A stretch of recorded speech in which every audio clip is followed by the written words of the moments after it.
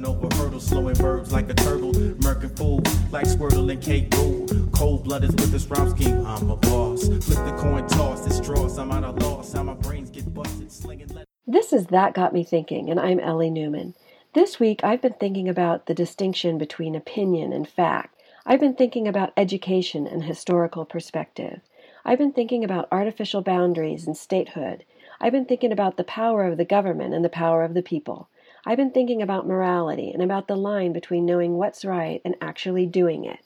My guest today is Professor and author Claire Brown, Ph.D. She's a professor of economics and director of the Center for Work, Technology, and Society at the University of California, Berkeley. She's the chair of the Committee on Education Policy of the Berkeley Academic Senate and past director of the Institute of Industrial Relations. Her new book is Buddhist Economics, an enlightened approach to the dismal science. Welcome, Professor Brown, and thank you so much for joining us today on That Got Me Thinking. I'm so happy to be here to talk with you about Buddhist economics. I want to start with a quick review that was on the back of your book by Keltner, the author of The Power Paradox. He says, revolutionary and urgently needed, this brilliant and beautifully argued book will not only change how you think about the most pressing problems that concern us all, it will inspire you to passive action that lead to those problem solutions. This is a game-changing read. And it certainly was. And I want to start with what inspired you to take action and write this book and get these thoughts and theories into printed word? That's a great place to start because Buddhist economics evolved slowly for me.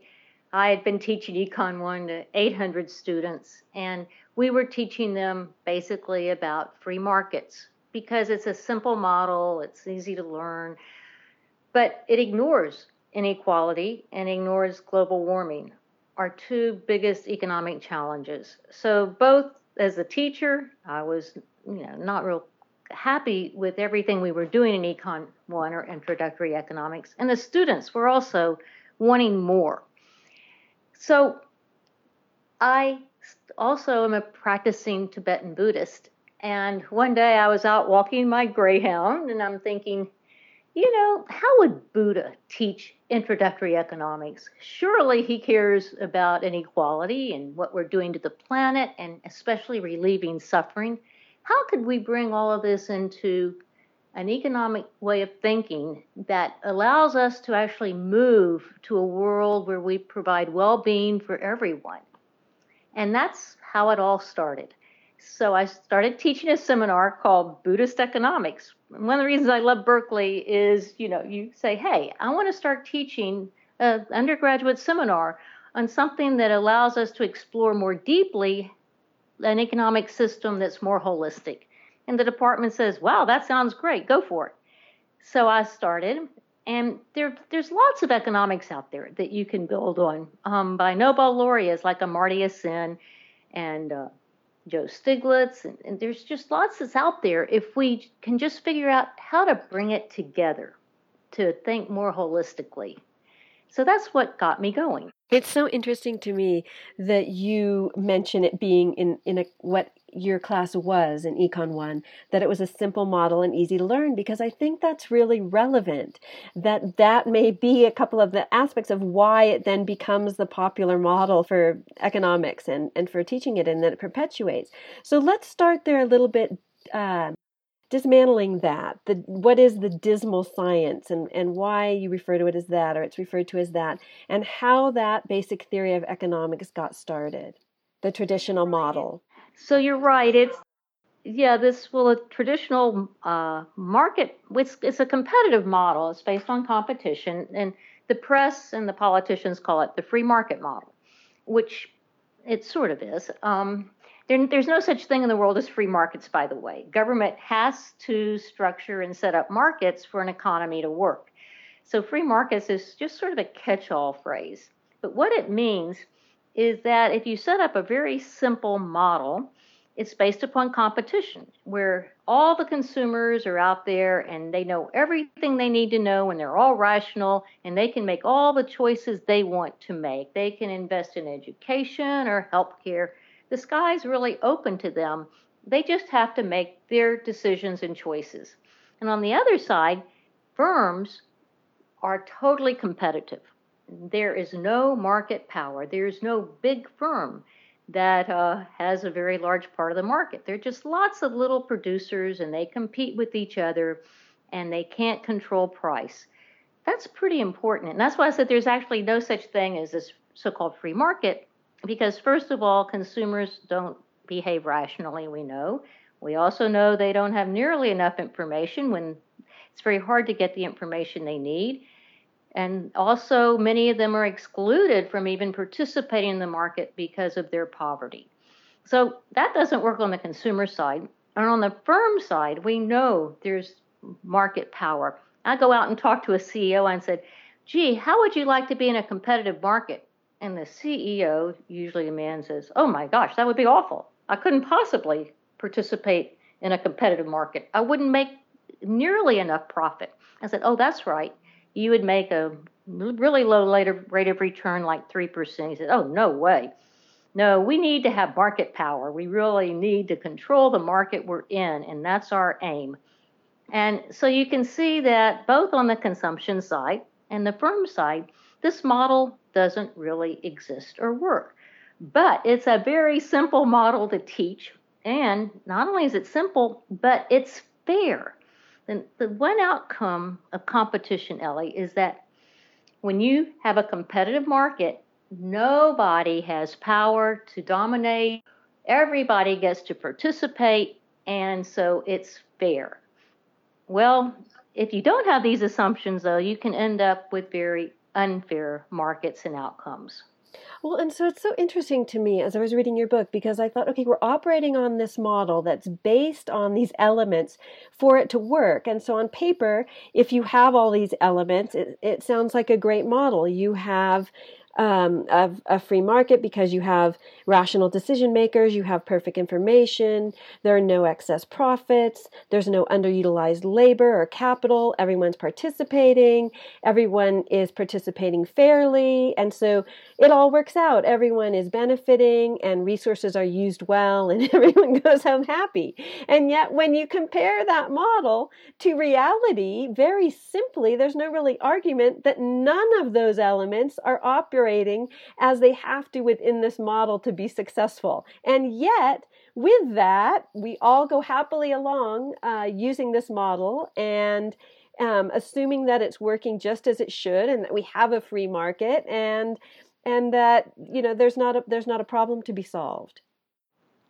That's right. That's really well put. Thank you.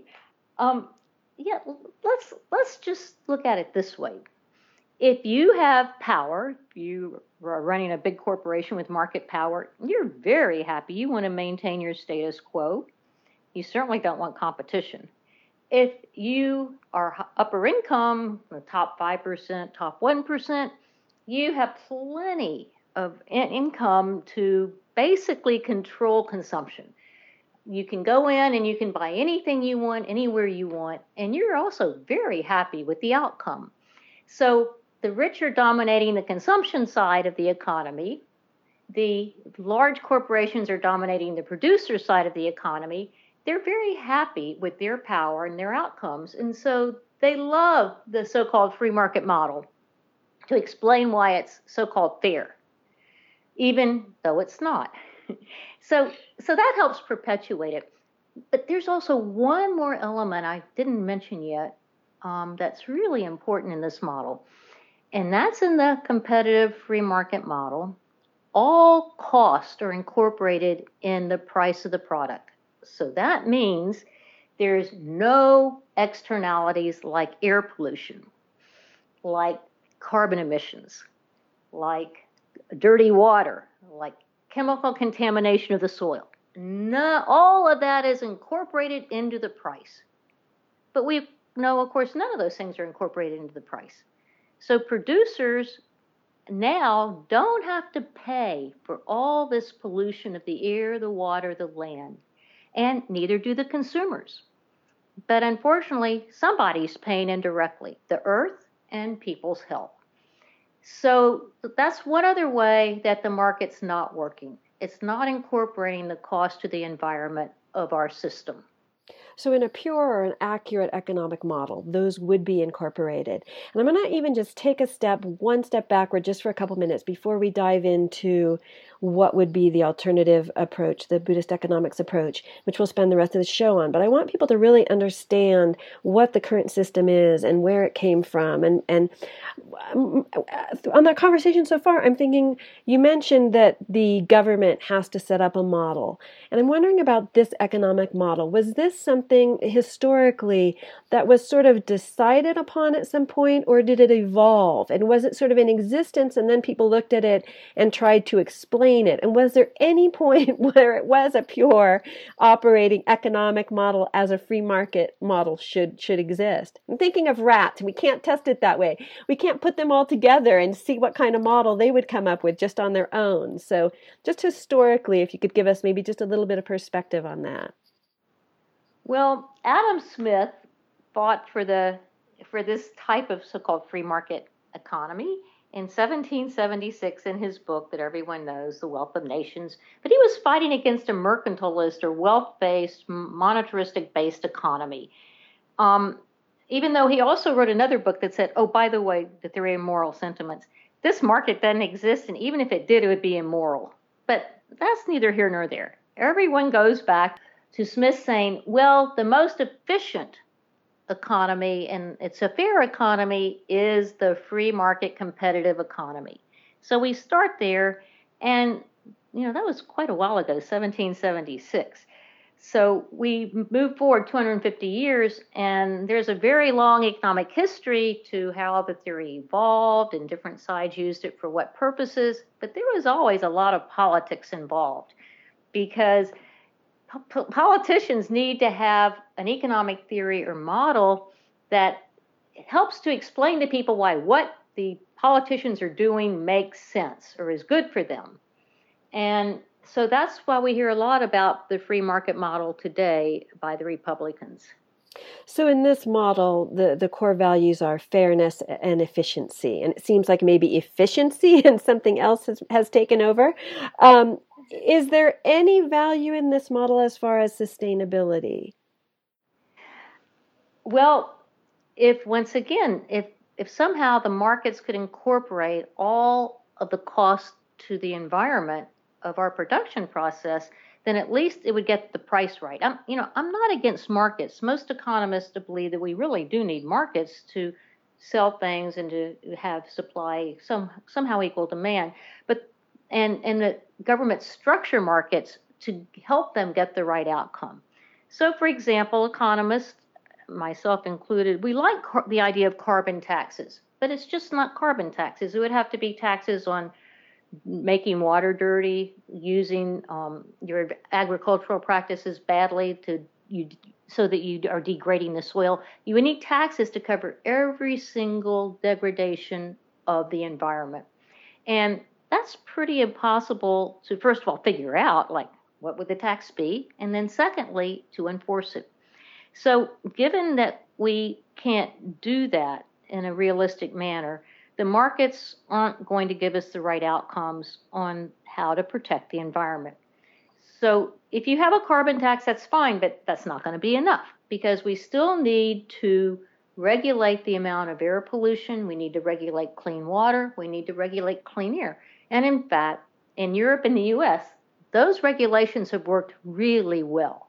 They've really helped make the economy work better and to give outcomes that are much healthier. So let's talk a little bit about Buddhist economics and what a Buddhist approach to economics would look like. Okay. Buddhist economics is based upon the idea that people are interdependent, that we aren't just isolated beings, but that we're interdependent with each other, not just at home in our community, but actually globally. And that people are interdependent with nature, that nature isn't over there on the side and we can do what we want to, but our health and the health of nature are all one. So think of it this way. We have this visualization called Indra's net. Okay, Indra's net is, think of an infinite net that has no end, but at each knot of the net, there's a jewel that reflects everything around it. So in each jewel, it's a microcosm of every other jewel. And so whatever is happening in one of the jewels is reflected in every single jewel. And that's the concept of interdependence or interconnection.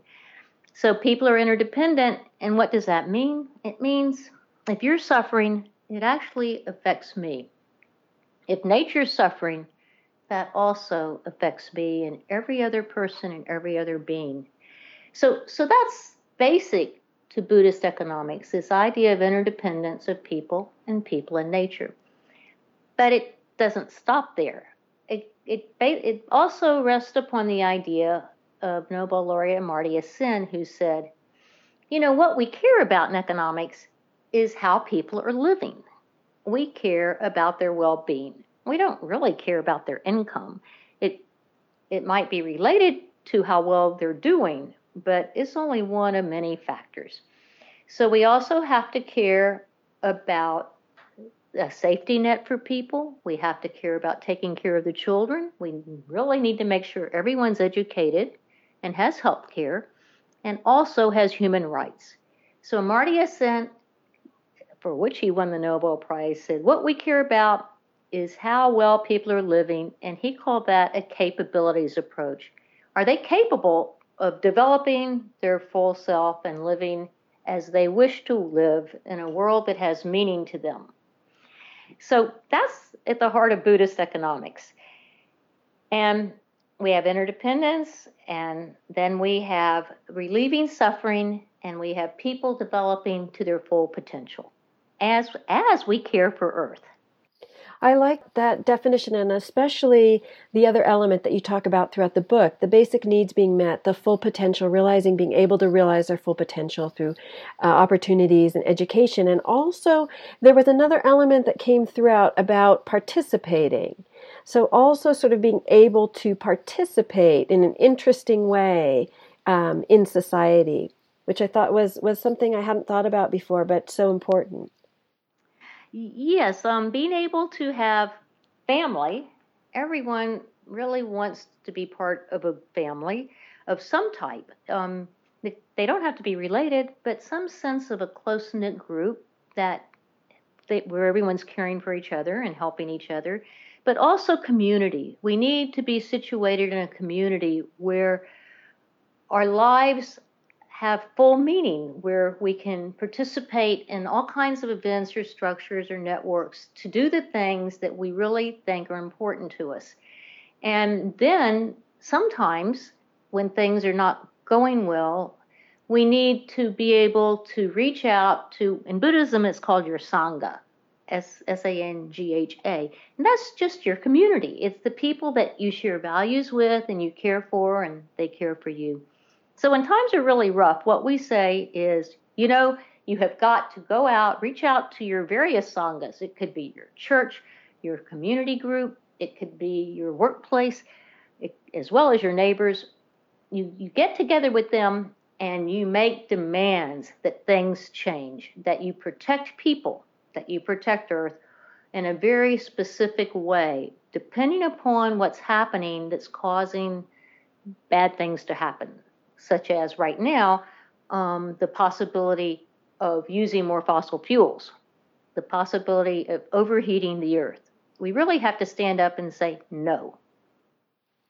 I like, too, the element that life was meant to be interesting, but living this way by adopting Buddhist economics, it didn't mean that things would somehow, you have to accept things to be boring, that we could still have challenges and for things to be interesting. So with the three principles involved, interdependence, compassion, and right livelihood, let's talk about those in relationship to the two biggest, what you touch on as the two biggest worldwide challenges, global warming and income inequality.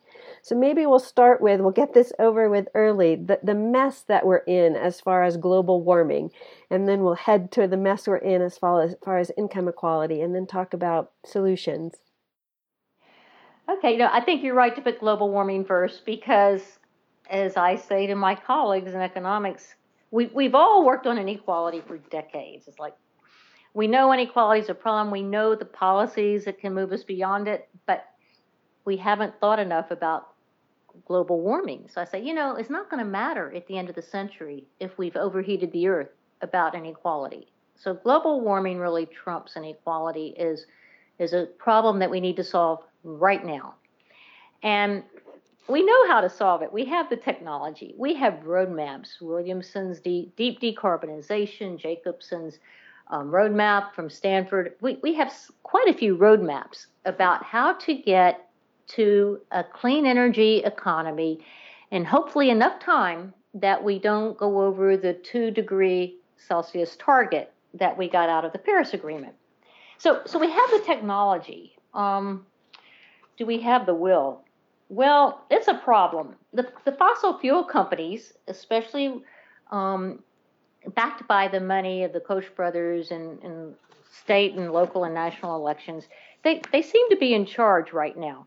And the fossil fuel companies realize most likely that they're going to have to keep a lot of their assets in the ground. But right now they're getting huge subsidies from governments around the world for their exploration and exploitation. They have these subsidies reduce fossil fuel prices. In 2014, Ellie, 40 countries paid out $160 billion in fossil fuel subsidies. So it's huge. So these fossil fuel companies right now want to get as much out of the ground as they can, while they're being subsidized, and before all of a sudden all the governments say, no, we can't do any more fossil fuel. So they're all in a rush to bring fossil fuels in and get them used up and make money.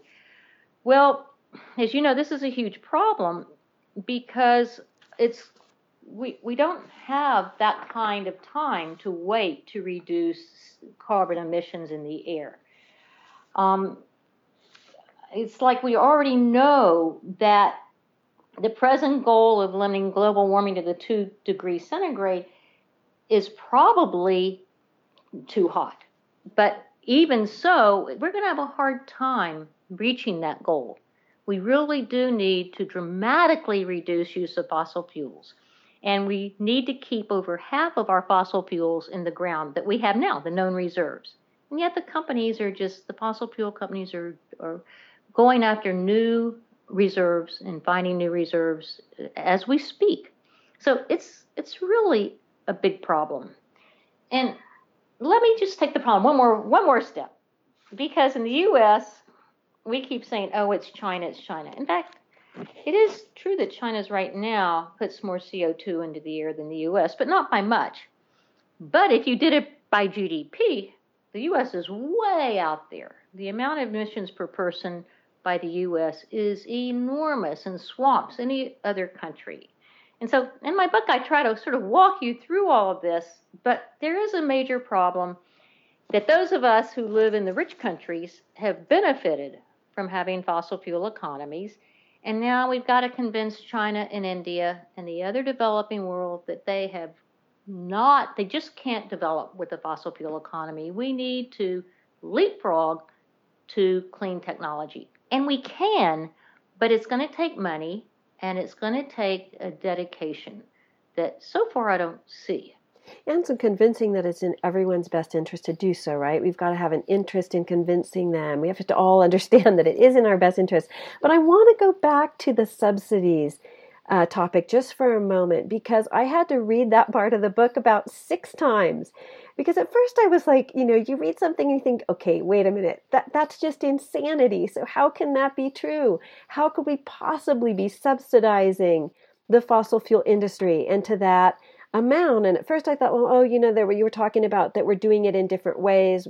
Partly it's a subsidy because we aren't charging them for the pollution they're creating and other things. But then after I read it the 6th time, I thought, no, she is saying that countries are actually paying outright subsidies to these fossil fuel companies. Yes, $160 billion in 2014, the latest data. So we are doing that, and I'm so sorry the rest of it was sort of not easy to understand. No. Hey. It's not that at all, and that's the point I make. It wasn't that it was hard to understand. It was hard to believe. And I think because I found it so difficult to believe, that's why I had to keep reading it. It wasn't because it was complicated. The way you put it out was very straightforward, but I just thought, that can't be so. I know we're subsidizing corn, and that's a bad idea.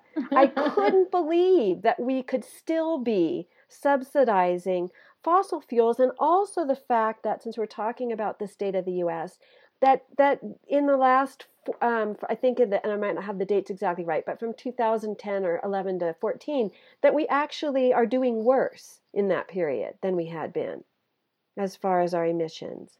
Yeah, the 2010 to 14 didn't bother me a whole lot. We should have decoupled. What happened is we were in a major recovery from the deep recession. So we were hoping that we would decouple the use of fossil fuels from the growth of the economy. And we didn't decouple the way we should have. By the way, Europe has decoupled much more so that Europe is able to grow without putting a lot more CO2 into the air. And so we've got to be able to do that. We've really got to decouple growth or the way we produce things with carbon emissions. So you're right, that's discouraging. But what even more discouraging is once we were out of the deep recession and fossil fuel or gas prices went low, America got even worse. People were trading in their Priuses to buy SUVs and pickup trucks. It was like, what? It's like, well, they say, well, gas prices are low, and I'd much rather have a bigger car or whatever. And so that really discouraged me. It was like, just a second. We are definitely not going in the right direction. So I agree with you. We have to do better. I'm not sure how to get there. I think about that a lot. So we'll talk about that. And we also, I think it's an important or a relevant point, a flag waving, to see that that's how people behaved, that because gas prices were low, then they were saying, well, we'll trade in the Prius and buy the SUV. And I think that could be beneficial as something to really look at as far as how our mentality works and how effective then a carbon tax or other taxes might be. And we'll talk about that as well, because it's always, well, we might as well talk it about now. How effective is a monetary taxation? You talked about it in relationship to daycare, and that was a great example, that when the daycare system started charging parents for being late, that it just became part of the system where people would then just still be late, but they knew that that was part of the cost and they would pay that fee. It seems that that's happened a little bit as far as pollution taxes to a lot of the big manufacturing companies, that they just would absorb that as part of their manufacturing cost and still pollute the rivers, but then pay the fine. That's a really good point. And that's why I think that we need to have the fines. We need to have a carbon tax. We need to make people pay for the degradation, but it's not enough. You absolutely need to also regulate the market and structure the markets so that they work and give the outcomes that you think you can live with. One of the problems for economists is we don't think of boundary solutions. So the climate scientists say, hey, look, we have these 9 systems that are critical. We can't go over their tipping point. Well, economists don't think that way, or we would really be acting quite differently. And in fact, in Science Magazine just a year ago, the scientists said, oops, we actually have 2 core boundaries that we really are close to tipping. And if we do that, the planet won't be able to survive the way that we know it. And that's climate change and biodiversity. And they also went further. They actually concluded that the global warming being limited to 2% will push Earth beyond the climate change boundary. So they joined the climate scientists and said 2% bound target's too high. Well, okay, so here we are. We know all these things, and yet we go out and buy SUVs. And so one of the things I push for in my book, and actually I've pushed for in my daily life, is that we all want to be able to say to each other, oh, you have a Prius. That's great. That's really good. We want that to be our norm. And I had a friend who was going to go buy a new car They had a pickup truck. And I said, oh, great, this is your big chance to move to a much more nature-loving car. And they looked at us and they looked at me and they said, no, I always have it. I said, excuse me, think about it. What do you use it for? It's like, well, it feels good. Okay. 2 weeks later, my friend came back and said, thank you. Thank you so much. I just bought a Prius. You were right. I didn't need that pickup truck. And when I went and looked at the miles per gallon and the carbon pollution, I was shocked. So partly people aren't thinking even about how they're hurting the earth. So sort of step one is education, but then step two is sort of creating the social norms that get people to live differently and more in tune with nature. Those are really important aspects of Buddhist economics. So I have two questions, and they're one is, if economists don't think as far as boundaries, and if you just might explain that quickly, just a minute, how do economists think so differently? Well,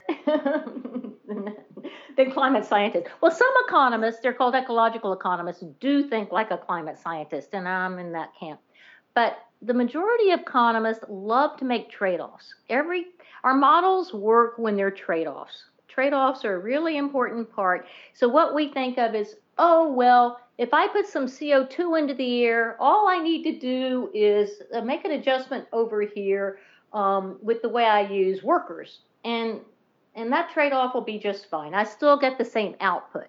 But you say, no, just a second. You don't get the same output. You don't get the same national income. You actually get a really different outcome. You get a degradation of the environment that may tip you over and change the ability of humans to live on the earth. Or you may just get the cars you need. But you can't just look at it as how I'm producing cars or how I'm using cars. Those trade-offs are not actually what is the correct analysis. You can't just assume these nice trade-offs we have between using people or using the atmosphere or using natural capital. Those things cannot be traded off within a model that's consistent with what climate science teaches us. Does that make sense? It does make sense. We're going to take a short break, but when we come back, I want to talk about the way we are measuring, what we use to measure success and the way we are measuring economic success and the other elements, because I think that's critical with then how we do change our behavior and also develop social norms and set social norms. So we'll be back in just a moment. This is Ellie Newman on That Got Me Thinking, and I'm speaking with renowned economist, Professor Claire Brown, and we are talking about economics and Buddhist economics, and we'll be back in just a moment. This is KDPI 88.5 FM, Ketchum.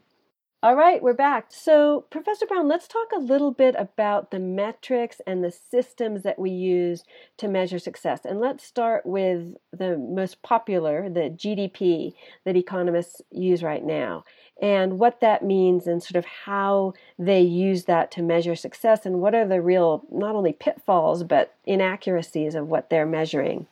Yes, you talk to any economist and they'll tell you that our measurement of economic performance is gross domestic product, GDP, is just a measurement of the value through the marketplace of all the goods and services the economy produces. Well, we all know it's leaves out most of the things that people care about or that create a meaningful life.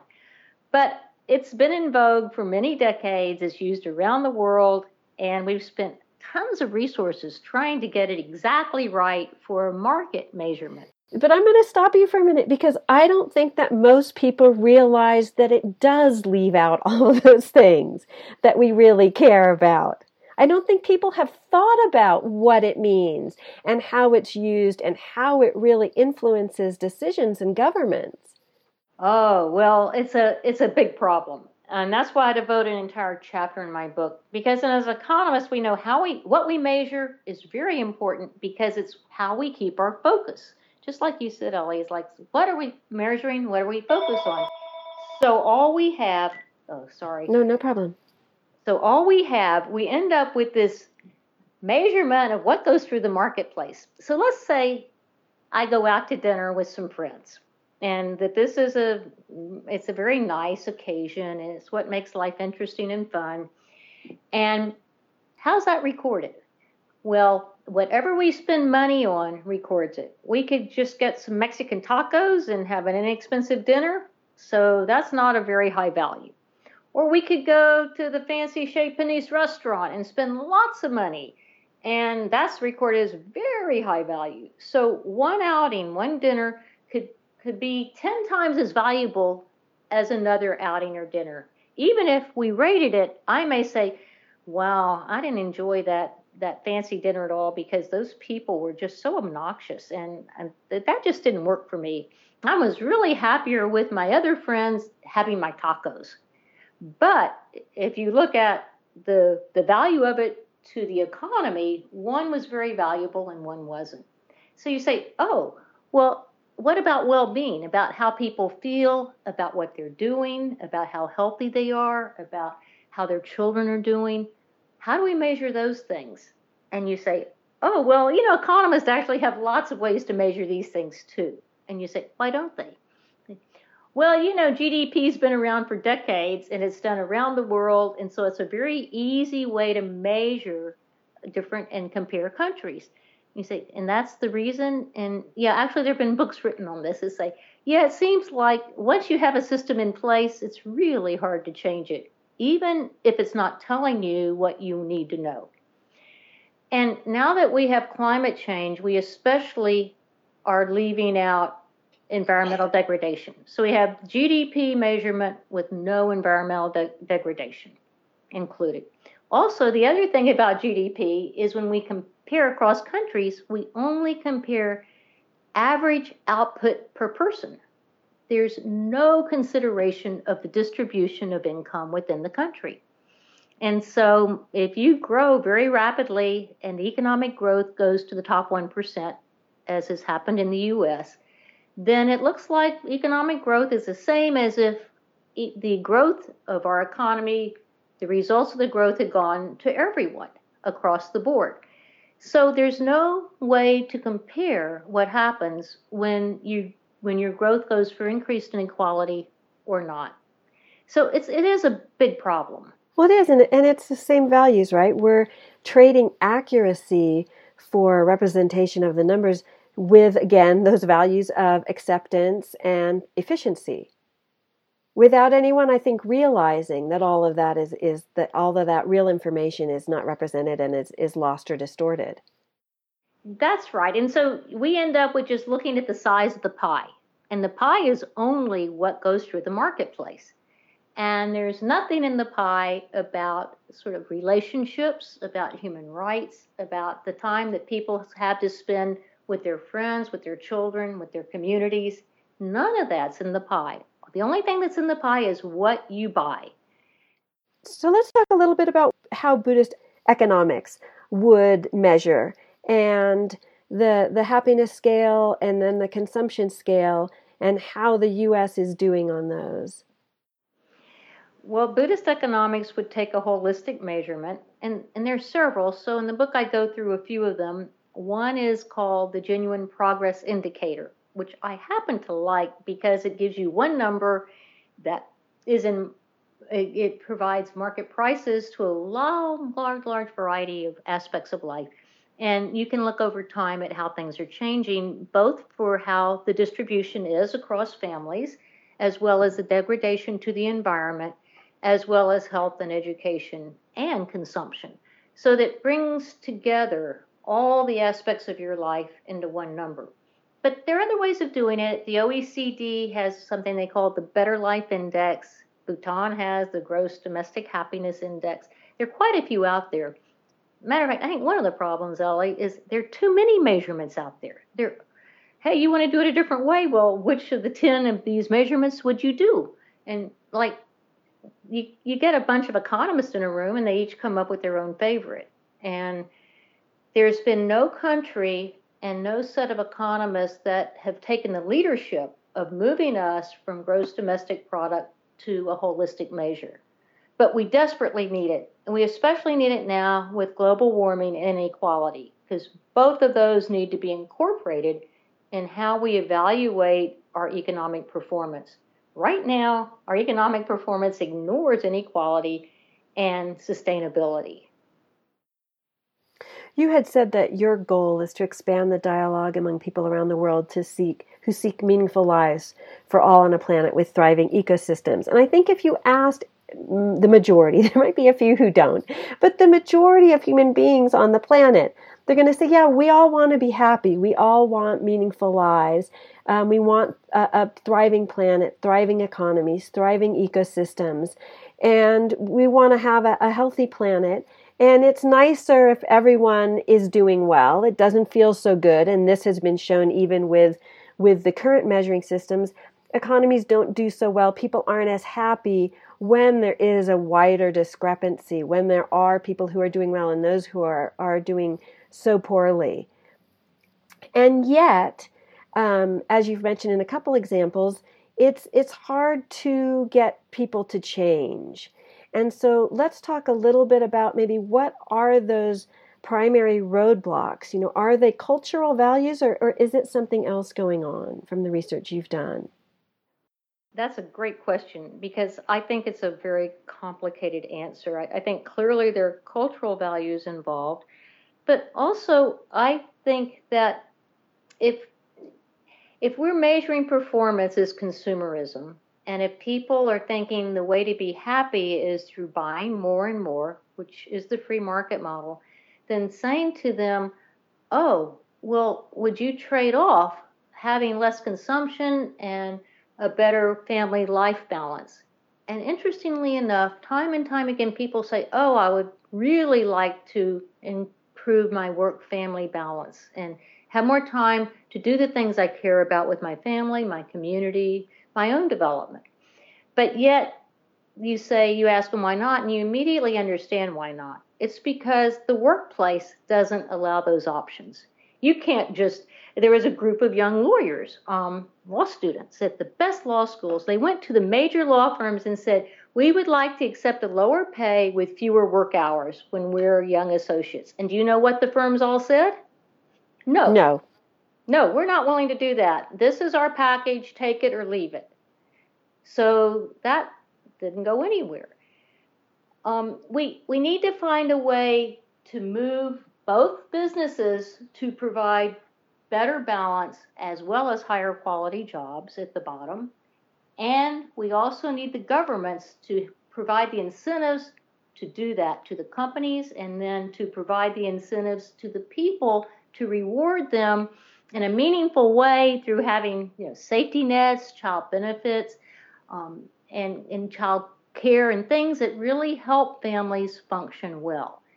So we know how to do this, as I said, and I lay out what a lot of these policies are and where they work and how they work. We know how to do this. It's just we have to take back the power to make these demands, both as workers and as citizens who vote. Because right now, in the U.S., we aren't going in that direction. Other countries in Europe are doing better, but even they are having some problems. Well, and we also have to believe it. I mean, when you're talking, I'm thinking there's two shifts that have to go on because we are a country based on capitalism and materialism. And although it's been proven that people aren't happier with more things and with more once they get to a certain level, that more things and more choices even don't make people happy. Even in our brains, it's been shown on Brain War or Brain Games that more choices don't make us happier, and having more doesn't make us happier necessarily. I mean, there might be the few exceptions who that's what they came into this world to do this time around, and they only want stuff, but that isn't what makes us happy. And yet there seems to be a disconnect with people don't believe that because everyone is still operating in our country and the countries that are trying to catch up to be like us and have more things. And so that seems like one shift that has to happen. And you're wondering where that comes from. Yes. So I love talking to young parents because they're at a crucial stage of their life. And I'll say to them, you all spend so much time figuring out the exact right diet for your kids and the exact right safety stroller and this and that. You spend all this time on that, but you aren't worried about global warming? Why aren't you spending more time on your carbon footprint and how to reduce it? And the answer that I get is they feel powerless to do those other things. And I'm thinking, okay, so we do have to put it into this broader network. And they think, so when I feel so powerless, I think, well, I know that I can take care of what my kid eats today and how safe they are and this and that, and spend a lot of money on it. But that I agree I need a longer term viewpoint. So I think we all need a much longer term viewpoint. Well, and to know that it's solvable, it's reminding me of the bike helmet issue, that parents would be much better off worrying about whether or not their child was wearing a bike helmet versus if their child was going to be abducted. And that some of these problems where we put our energy to, or our focus, the global one just seems maybe too big and too unsolvable. And yet you're telling me that we actually have the technology and the other pieces of the puzzle in shape that we can solve this problem. Yes, we have all the roadmaps, we have the technology. All we need is the political will. And I think people would do it, but that's the role of the government. The government has to take the lead. And that doesn't mean, you talk about a capitalist society. Capitalism just means some private ownership of the means of production. That's all it means. And there's plenty of government ownership too. But that's not the issue. The issue isn't that. The issue is the government has to provide the incentives and structure the markets within which we all operate to make them get the outcomes that we all agree is important, which is basics for everyone. All families have certain basics in education and healthcare, and that we take care of the environment. And we can do that. It's just we have to be able to say, I'm willing to push the government to do that, and I'm willing to change actually some of the things I do in my daily life to make that happen. So I want to talk a little bit about the relationship between the individual and the government. And I also want to talk about collaboration versus cooperation, because I think that's another area where this shift really has to happen. Consumerism, but also the idea that we grow up with, competition is better than collaboration, which is also a false belief, which makes me crazy because it's like, no, evidence has shown again and again and again, collaboration is better for our species and for most things. So, but let's start with the relationship of the government to the individual, because this morning my son was talking about something and I was glad he'd known about it. He's 11 and I had read about it just a couple days ago, that in Idaho, where I live, and I am not proud of this aspect, that Idaho just voted to delete all language addressing human impact on the environment from our science standards, science standards that were written and revised by award-winning science teachers based on physical evidence. And the reason that they gave was because it didn't include both sides of the debate. So one thing, just a pet peeve of mine, is like, this is not a debate. There are differences between opinion and fact. And you can't have an opinion on something when it is contrary to the fact. That's different than just your opinion. But what he said was he thought this was dictated by the president. And I said, no, this came from the Idaho legislature. And he's, was worried. And I said, well, you know what? The government and the president, they're one part of our society. But the real power lies with people. So let's talk a little bit about that, about the roles of the government and their policies and the role of the individual.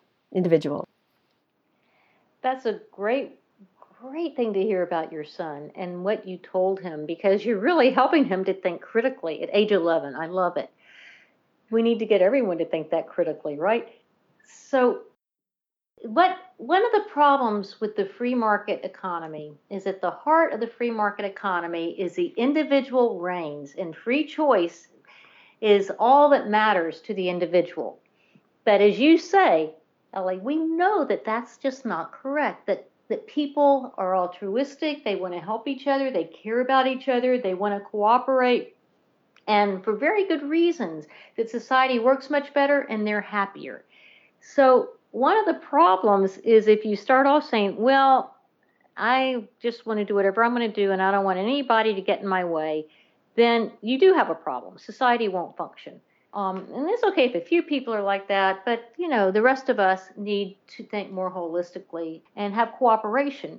So we want to develop our full potential, but we're only going to do that within this broader network of what our opportunities are and how we work as a family and a community. And at the local level, there is so much you can do. I work with 350 in the Bay Area, and we have done amazing things around regulating and cleaning up pollution and the air and the water. And we do it by volunteers working and then having rallies and educating. And it's wonderful. It makes you feel great. It makes you see outcomes that you care about. And we can do that. It's actually Bill McKibben, who founded 350, said, as individuals, it's probably more important to get out there and work with your local officials and make changes to help the environment than it actually is in how you personally live, although you should care about both. But that it's just critical that we work together to force the government to do the things that need to be done to protect the environment and therefore to protect our health. You mentioned a book called The Cooperative Species. I want to talk a little bit about that and then talk about the difference between cooperation and socialism. Well, the cooperative species basically thinks that it's because of evolution that species became cooperative. I think it actually isn't only that. That's a very economistic argument. And trust me, it's only economists who thought we had to do field work and some experiments to show that people were in fact altruistic. Finally, economists went in the lab and did some game theory and said, oh my, everybody's not selfish. Isn't that amazing? But only economists had to be told that. And so I like the book, but I would go even further in saying it wasn't just because the group could, sort of do better over time that they were cooperative. It's also because, as you mentioned earlier, it made people happier and more satisfied with their way of life. So it's both those things. And then when you mention socialism, well, mainly we should just say maybe social democracy. Okay, and the reason I bring that up is because as I was reading your book, I was thinking, well, some people, those pessimistic or cynical ones are going to be reading this and saying, well, isn't this just socialism? And that hasn't worked very well. Redistribution of wealth and economic equality and all these things, and the government dictating, so much of our choices.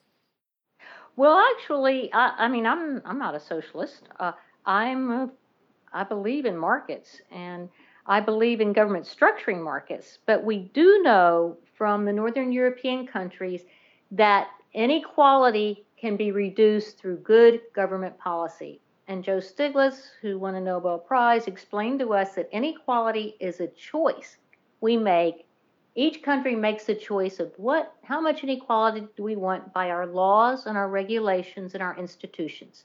So the U.S. has a fairly high level of inequality compared to, say, Denmark, Norway, Sweden. But it's actually, we're more equal than China or India. So it varies, but it's a country's choice. You don't need socialism to reduce inequality. You just need good government policies that include a broad range of activities that help people at the bottom, and the people at the top don't end up taking it all home. And so let's talk about just one or two of the policies that maybe a country like Denmark or Norway have that do foster equality, and what you see as having been the motivating factor to institute those policies. Okay, well, the Northern European countries care a lot about equality and social cohesion and child welfare. So their focus has been on progressive taxation with child benefits. That benefits on it's child care, education, health care, and they've done quite well. And so we know that we can do those policies, and there have been plenty of studies that showed progressive taxation does not harm economic growth or productivity. It only changes how the pie is divided, but not how well the economy is doing. So we already know that, although once again we get into people ignoring the studies and just claiming, oh, well, clearly progressive taxes must hurt the economy. In fact, it only affects inequality and not the performance. So we have that. But let me go one step further, because we also know from Germany and France, who've taken the lead in Europe of reducing greenhouse gases and being put into the atmosphere. We know that governments can enforce these roadmaps that we have about how to move to a reduction of fossil fuel energy to clean energy. We know we can do that, and we're doing that in California also. So we know the government can pave the path for that, and then the economy will produce a lot of jobs related to clean energy. It's very job intensive. So we have that. And then the only sort of piece of the puzzle that's missing so far is, in fact, sort of helping the developing world and reducing the population growth, say, in sub-Saharan Africa, and helping women have better education and health care so that they can care for their families better. We get to that point, and that's where you sort of start to lose the developed world or the rich countries, where they say, gee, why should I really care about this? Well, the main reason we should care about it at this point is climate change, that we really do need to reduce the huge impact on the resources of growing populations as well as growing consumption. So we want to find a way to help the poor countries as they move to improve the quality of life, to be able to do it in a way that doesn't kill the surrounding environment, doesn't cut down all the forest, it doesn't get rid of the clean water. We need to do that because we care enormously altogether about the environment. And then at some level, I think it also makes us feel more integrated globally to help get rid of extreme starvation, to help get rid of extreme poverty. It's a terrible thing to have that in the world, and we don't need to have it. So we need those three steps all moving together. But it's not socialism, it's just good government policies. I was being devil's advocate because it's not. And so that's the piece, that's the linchpin I keep coming back around to, is because what is that make people say, oh, no, it doesn't matter, it can't work, it's not possible, it's not good, because you've shown that inequality is not inevitable. I mean, through the book, through the evidence-based arguments, that inequality is not inevitable, that governments not only can, but are fixing these things, and it is actually something that they are good at, and it's not complex, and that we have the technology, and that people would be happier, and it's not one of these problems that are so unsolvable that we just want to look the other way no matter what, that at any cost we'll look the other way because it's just too scary. So there's got to be some element that's holding us in place. If we say, okay, carbon tax does work, we have electric cars, there'll be new values, there'll be more jobs, there are market incentives for all of this. So as a rational economist, what do you see as the piece of the puzzle that is, or a linchpin, or however you want to phrase it, that is locked us into step? I think the way we're measuring economic performance. I think we come back to that question of, hey, GDP, the market, just market value? No, it's like we're measuring economic growth and how it's helping us and our well-being incorrectly. So if we were measuring economic performance as improved well-being, then everything we're doing in the environment, everything we're moving with clean energy, the way that we're building life with families and communities, all of that would be included in growth. And then things would look very, very different than just looking at what we're consuming and what we're buying. So it really is just that one newscast blurb as to what our GDP is, and how are we doing well or not well? Is our economy up or down? And by changing that system of measurement and then how we're doing on it, if every day in the news or once a week on the news, instead of even our stock market number, we had our happiness scale or our sustainability scale flashing, that would shift things. So who's in control of that? Who do we talk to about having that flash on our news screens instead, or on our cell phones every hour? Well, I really think the Federal Reserve Board should really push for this, because they're in charge of keeping us out of recessions, and they're in charge of making sure the economy is growing and doing well. And I keep pushing, maybe the Federal Reserve should be working on this. But right now, the Federal Reserve is just trying to stay an independent organization, because I think they've done a phenomenal job. I'm a big fan of Chair Janet Yellen. But I think it's going to have to be at that level, that the national banks around the country start saying, let's rethink how we're measuring economic growth, because the old model isn't working and it's not telling us what we want to know, which is, what's our economy doing for the well-being of all the people? Well, so I'm encouraged, because we've got some first steps. First step for everyone listening is to get a copy of your book, Buddhist Economics, An Enlightened Approach to the Dismal Science, Claire Brown, PhD. Next step is we're all going to write letters. You're going to give us the address and who we send them to about how they need to take responsibility for that, and we can start changing things. And on an encouraging note, I received an email from the Science Museum of Virginia, and they are introducing a free 5-part lecture series launching in March, connecting the community with expert resources and resiliency-themed content. Climate Connections investigates our societal understanding of climate science, and that they, in the promo, say a resilient Virginia is what we all want for our future, and that requires tackling some of the challenges posed by climate change together. But I think it's so encouraging for everyone to know that this is not an impossible task, and that we already have the capability to do so, and it's really just a matter of focus and intention. Yes, I absolutely agree. And Ellie, thank you for reading my book so carefully and knowing it so well. That's amazing. It was an absolute pleasure, and absolutely eye-opening and inspiring and encouraging, and hopeful, which is huge. So Claire Brown, thank you so much for joining us on That Got Me Thinking today. Oh, it was just been delightful. Thank you so much. Okay, thank you so much, Claire. What a pleasure. And what a fabulous, fabulous book.